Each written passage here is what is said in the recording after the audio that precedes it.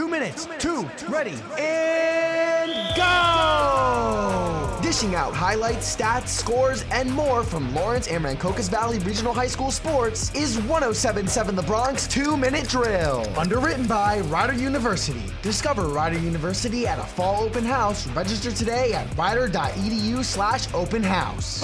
What is going on, everyone? I'm Jake Serrano, and this is the 2-Minute Drill from Rider University, recapping your Lawrence High School Cardinal athletics in 2 minutes. Going to the turf, girls field hockey split the week with a loss to Robbinsville 3-2, but a win over Petty 3-1. Sophomore Caroline Rodeville leads the team with 14 goals, helping the Cardinals move to 7-5 on the year. Girls soccer lost to Allentown this week 2-1, dropping their record to 7-4-2 on the year. Moving over to boys soccer, they went 1-1 this week with a 1-0 loss to Allentown, but a 3-2 victory over Heightstown. The Cards moved to 6-10 on the year. On Friday night, varsity football dropped their 5th straight game, bringing their record to 2-6 on the year. The Cards fell to Bordertown 21-0 for their second shutout loss this season. And moving over to the courts, girls tennis lost to West Windsor Plainsboro North 3-2, but defeated Stuart Day 4-1. Tennis is now 8-3 on the season and is second in the Valley Division. Previewing ahead, girls tennis has matches with the Hamilton West, West Windsor Plainsboro South, Burlington Township, and Princeton this week. Girls soccer will play Pennington this week, while boys soccer will play Florence. I'm Jake Serrano from Rider University, and this has been your 2-Minute Drill for your Lawrence High School Cardinal athletics on 107.7 The Bronx and 107.7thebronx.com.